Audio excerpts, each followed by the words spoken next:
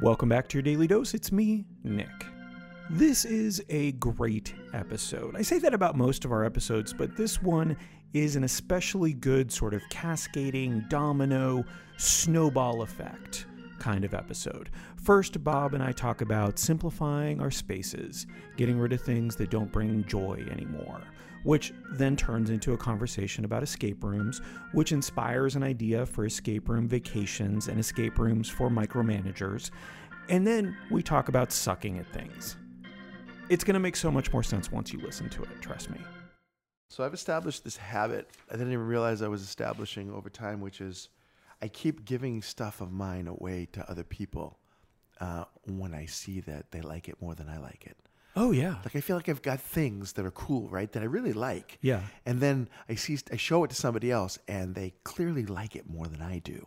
And then my mind and my heart go, then they need to have this, you know? So it happens a lot with my art, where I love the art that I create, and I put it all over my house. But if someone else comes in and says, I love that, I want you to have it. And just a couple days ago, I had my beautiful, incredible, multiple spigot bubble gun. I mean, it's had like 10 different spigots, and you dunk it in the bubble solution, and it shoots 1 million bubbles in one shot into the air. And if you keep dunking it and shooting it, you get beautiful bubbles everywhere. And my sister Joni this weekend saw it and was imagining all these different ways that she could introduce bubbles into her life. And I was like, you have to have this. Yeah. My bubble gun is now your bubble gun. And she didn't hesitate. She was like, thanks. Just immediate. You sure you don't mind? Thanks. And then she's got it now. So I hope she bubbles the world. I like that idea. So I think there's, the stuff that you put around you, the stuff that you keep should have a story. Like it shouldn't be, I went to a house recently, some friends were in town, and it was kind of an Airbnb. So they had, if you pick something up, there's a good chance you see a Marshall's tag on the bottom of it, because they just needed something to fill this space. There's no meaning to that. Yeah. Versus the things that have meaning, that have a story behind it, that sort of thing. But then, at some point, I get kind of tired of stuff, which is weird because I do collect things. I do collect like typewriters and stuff like that. And I find it very hard sometimes to give them up, even if I'm selling them or giving them to someone I love. Yeah.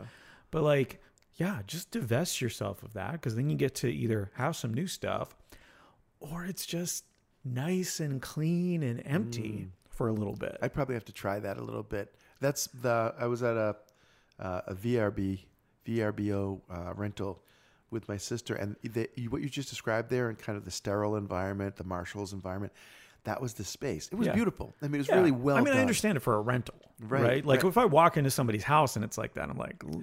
But then we rented a place, an Airbnb in Brevard, North Carolina, that was also very professional and well orchestrated house for rental, but it was full of personal stuff. Yeah. We found notes in books that were being written between siblings, and photos on the wall that kind of gave us curiosity, but also information about who these people were. That's fun. And I like that a little bit better. I don't mind the sterile environment, because every hotel room I step into is that.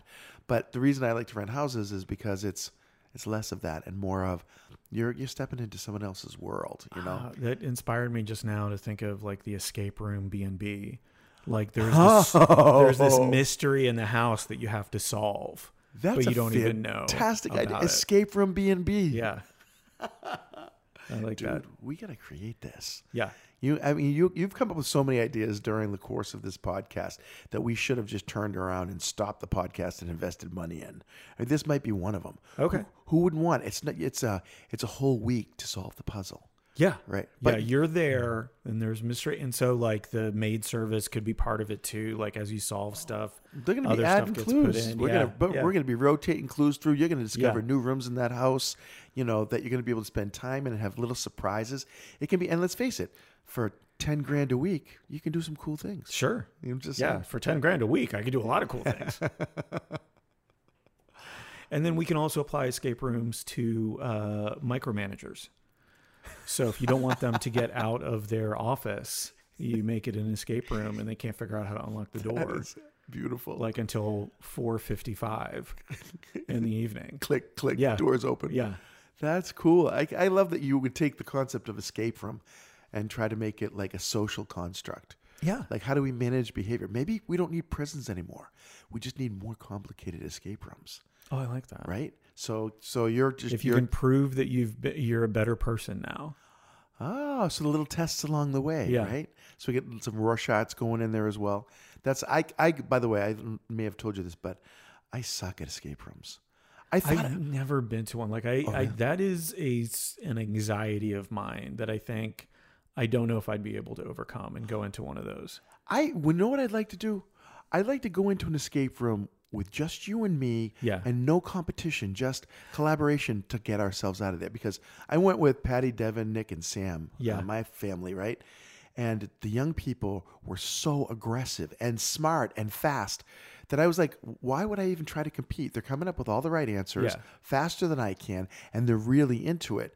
But I thought, if I was given enough time, I could probably figure out all the stuff they figured out. Yeah. I just didn't like the time pressure of it, But I think sometimes the time pressure of it is part of the magic of it that gets you going. Otherwise, 3 days later, they find our skeletons. Right. That's fine too. It's a sort of escape room. I'm surprised that you haven't been in one, because I would think that you would be pretty good at that. Maybe. You have I think that might be the anxiety, because I'm not claustrophobic. I'm not like, I'm going to be trapped with people that I don't know. None of that really bothers me. It's that I may not be good at it. Yeah. Oh, isn't that classic? Yeah. How many things do we not start because we think we're not going to be good at it? Yeah. And as Ernest Hemingway says, the first draft of everything is Yeah. right? So we have to go in with that expectation. That's how I end up trying new things. Or I would have never tried street painting or Tai Chi or improv or sculpture or all these things. I went into knowing in the start, buddy, you're going to suck at this. And then you suck less. Hey gang, it's Bob. I think that would make a great bumper sticker. Suck less. It could be a mantra for self-improvement and also to promote kindness. Suck less. It could be used as a campaign to stop vampires or encourage elected leaders. Suck less.